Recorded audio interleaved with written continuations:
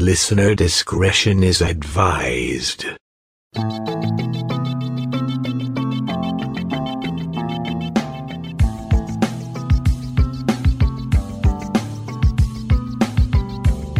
True crime can be strangely fascinating. This true crime is odd, macabre, and haunted. I'm Diane, your guide into the shadows. Welcome to Phantasmal Crime. The subject of this episode was suggested by listener Stephanie Pettiford.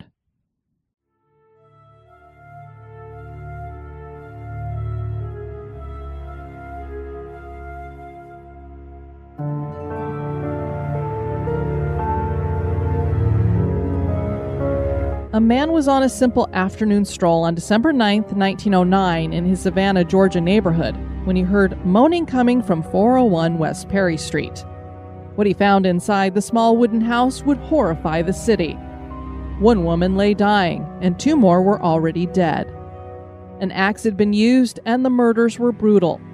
As to who committed the crime, that remains a mystery, although the husband of one of the women was convicted and served some time in prison before being pardoned. Perhaps that is why the location where the murders happened has stories of hauntings.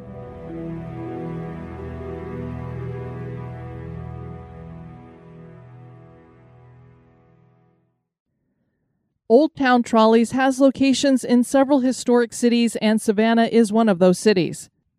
The barn where the fleet was stored in the city was at 234 Martin Luther King Jr. This was a warehouse that was erected in 1944 and came under ownership of Old Town Trolleys in 1995. Prior to that, there were several homes here, a saloon, stores, and former slave quarters that had become tenements. This neighborhood was known as Frogtown or Railtown, and it wasn't a nice place to live. One corner of the warehouse sits over where 401 West Perry Street had once stood.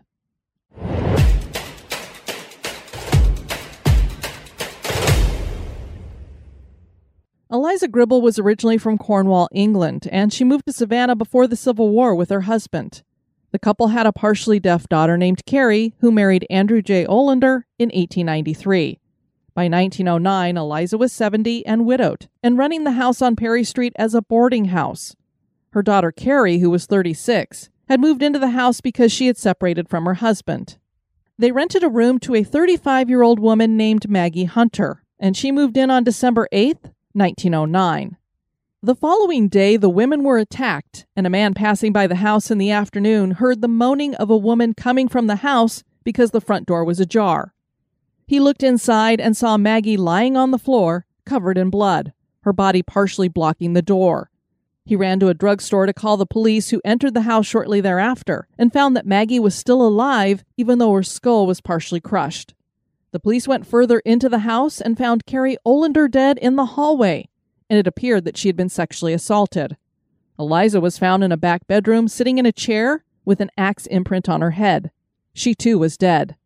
The Evening Press wrote on December 9th, 1909, "Gribble was stretched out on her back with her feet toward the door. Her face was as calm as if she was asleep, but the dark mass of clotted blood in her gray hair at the top and back of her head told the story only too well. She had evidently been reading when she was struck down by the murderer, as her glasses and a paper were placed at the foot of the bed by which she was found." Maggie was rushed to a nearby hospital, but her injuries were too grave, and she died 3 days later. She had been beaten about her head, and her throat was slit. She was conscious enough at one point in the hospital to tell authorities that the person who had committed this crime was her estranged husband, J.C. Hunter. However, before that revelation, the police informed the public that they were on the lookout for a black man. The Evening Press had reported on the day of the axe attack, "The crime is supposed to have been committed by a Negro who had been working in the area the past few days. This Negro was formerly employed as a cook at a restaurant here. He was 26 or 27 years old, about 5 feet 8 inches high, and when he went to work this morning had on a gray sweater trimmed in red." Nearly 150 black men were brought in for questioning, and many feared for their lives, as the people of Savannah started hunting for the killer. J.C. Hunter's real name was David Taylor, and he was a painter and paper hanger by trade. He enlisted with the Confederacy during the American Civil War and served with the 63rd Regiment Georgia Volunteer Infantry. Hunter was wounded in the Battle of Atlanta and discharged. He later served time in jail, once for stealing a horse and the other for bigamy. After he was released from jail the second time, he changed his name to J.C. Hunter. He was 30 years older than Maggie, and the couple had only been married for 5 years when she left him. They had a weird relationship in which he often referred to her as his daughter, and she would call him the old man. Police arrested Hunter, but they had to release him shortly thereafter because his co-workers claimed that he had only been away from work during the lunch hour between noon and 12:30 p.m. and would not have had time to commit the murders. The attack was also thought to have happened later in the day. However, a girl who worked for a neighbor of the Gribble house claimed that she had seen J.C. Hunter leaning on an oak tree outside of the house near the time of the murders. Hunter then explained that Maggie said she would leave him alone if he bought her a sewing machine and that he had taken it to her the day before the murders. He then returned the following morning to see if she was happy with the machine.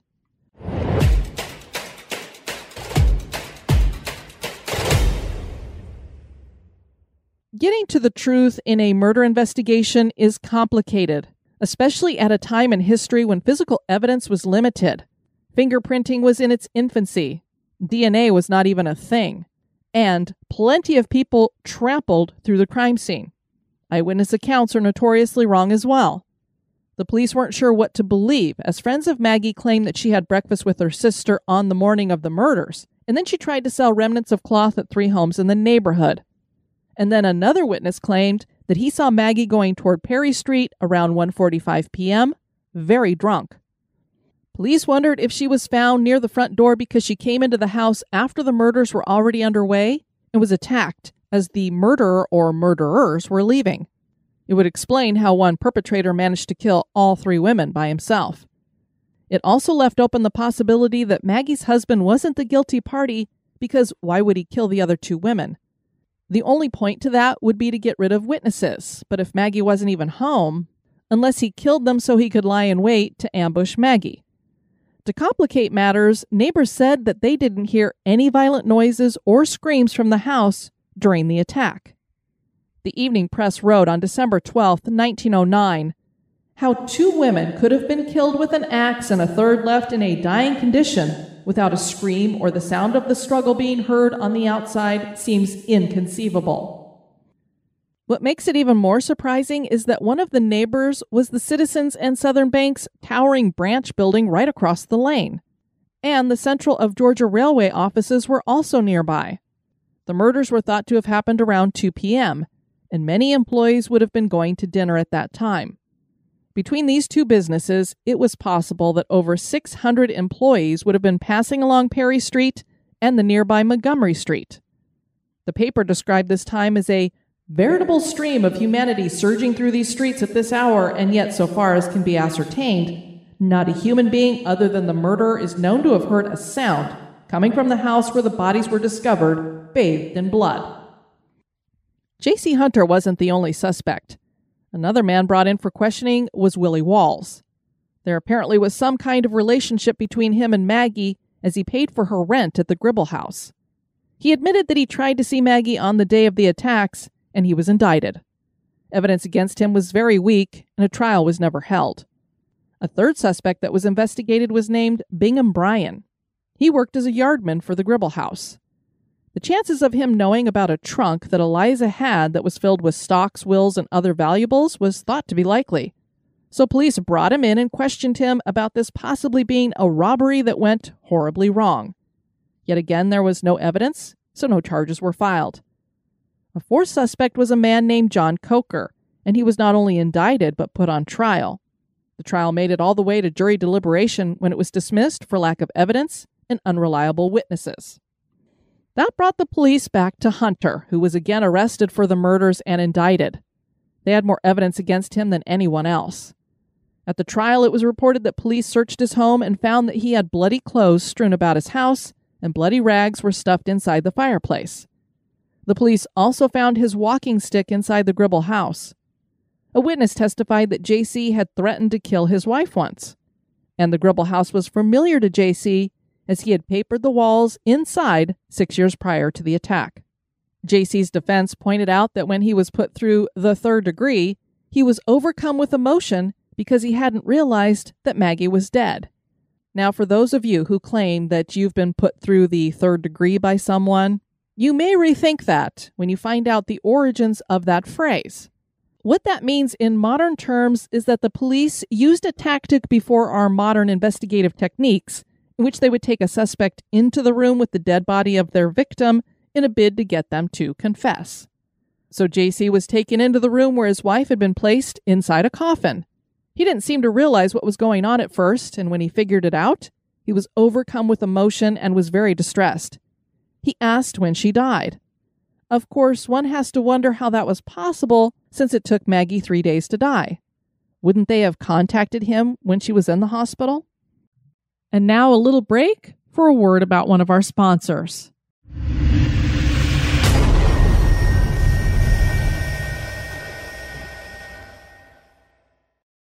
The jury came back with a verdict on August 17, 1910, and it was guilty.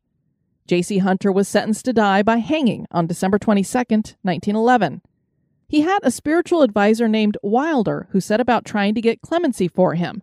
And the interesting thing about this Wilder, who was a reverend, is that he was actually the one who was at Maggie Hunter's bedside when she claimed that J.C. was the one who had committed the crime.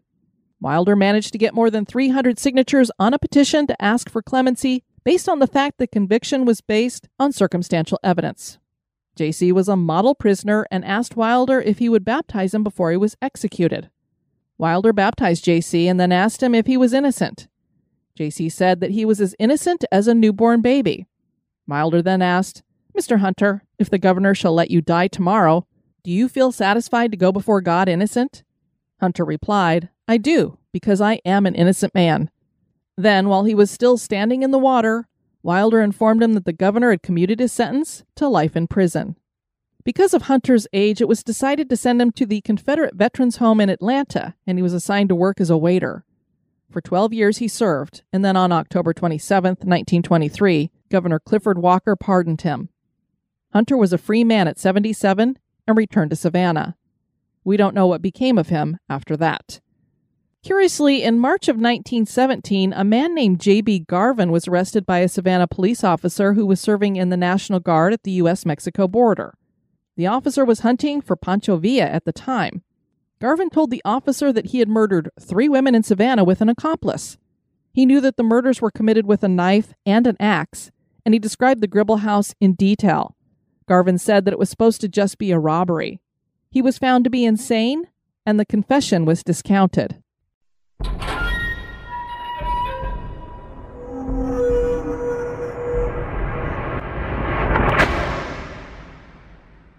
But did J.C. Hunter commit this crime? The crime scene seemed to indicate that Maggie had arrived after Eliza and Carrie had been killed, so it doesn't seem like she was the target. And even if we go with J.C. lying in wait for Maggie, that doesn't explain why he would rape Carrie. We don't know if anything was stolen, so it's possible this was initially meant to be a robbery.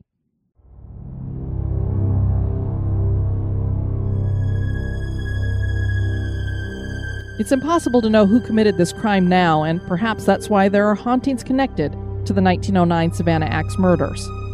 The Gribble house no longer stands, but ghost stories about the warehouse that was built in its place are abundant. Our listener Stephanie, who suggested this subject, wrote, "It's been several years ago at this point, but my husband and I actually took the paranormal tour they used to offer inside the location.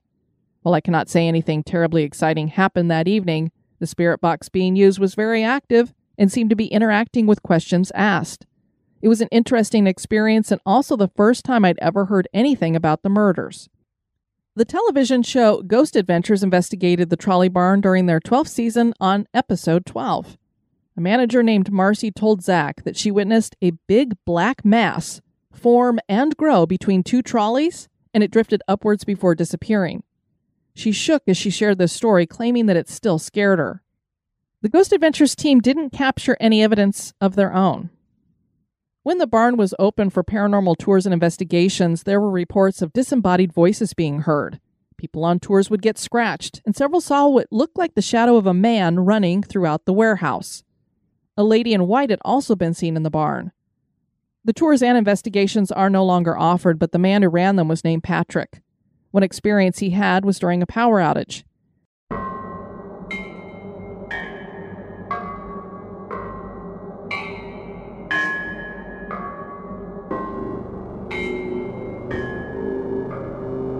said, I was in the very back corner when we had a power outage. I was at the switchboard and I thought one of the mechanics was behind me. He said, what are you doing?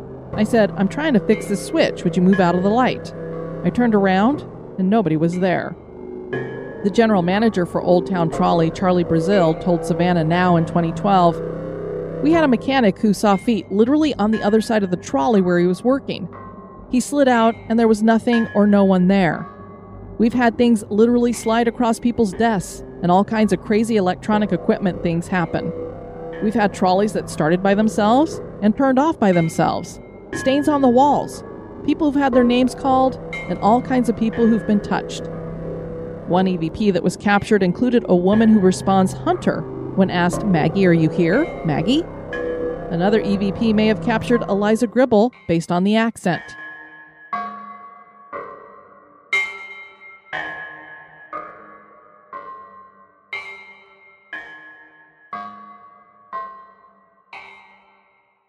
And speaking of Maggie, there was something else supernatural connected to her. It seems that she may have predicted her own death. Her husband had taken out a life insurance policy on himself, and the insurance solicitor, John Flatman, had come by Maggie's sister's house the morning of the murder. He was looking to collect on the premium, and Maggie told him she wasn't going to pay it, so he left. But then Maggie came outside after him and told him that she needed to tell him something. Maggie said that her old man was going to give her a sewing machine, and the solicitor said that if the couple gave him 60 cents by Saturday night, the insurance would be all right. Mr. Flatman later reported that she said she would try, but she didn't think she'd live that long, and that by 5 o'clock that evening, the bloody work would be done. He thought she was saying she was going to kill herself. She just replied that he would see for himself. Did she know she was going to die? And finally, there was a weird phenomenon connected to the Gribble house before it was demolished. A woman was interviewed in 1975 by the Savannah Morning News, and she said that she had heard stories about the house from her mother and grandmother, that blood would randomly appear on the walls. The woman said, people who lived there would swear they saw it. Later, the house became a boarding house and the red stains were again seen on the walls of the rooms where the murders happened. I had an uncle who told me this.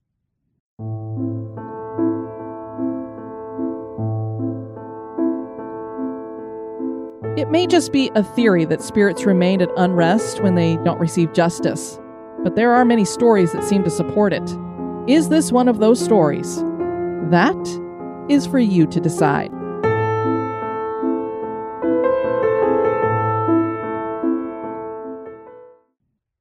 Thanks so much for listening to History Goes Bumps, Phantasmal Crime. If you'd like to share with us a haunted crime that you've heard about, please write us at historygoesbump@gmail.com. I've been your host, Diane. Join me on the next episode for another trip through the shadows.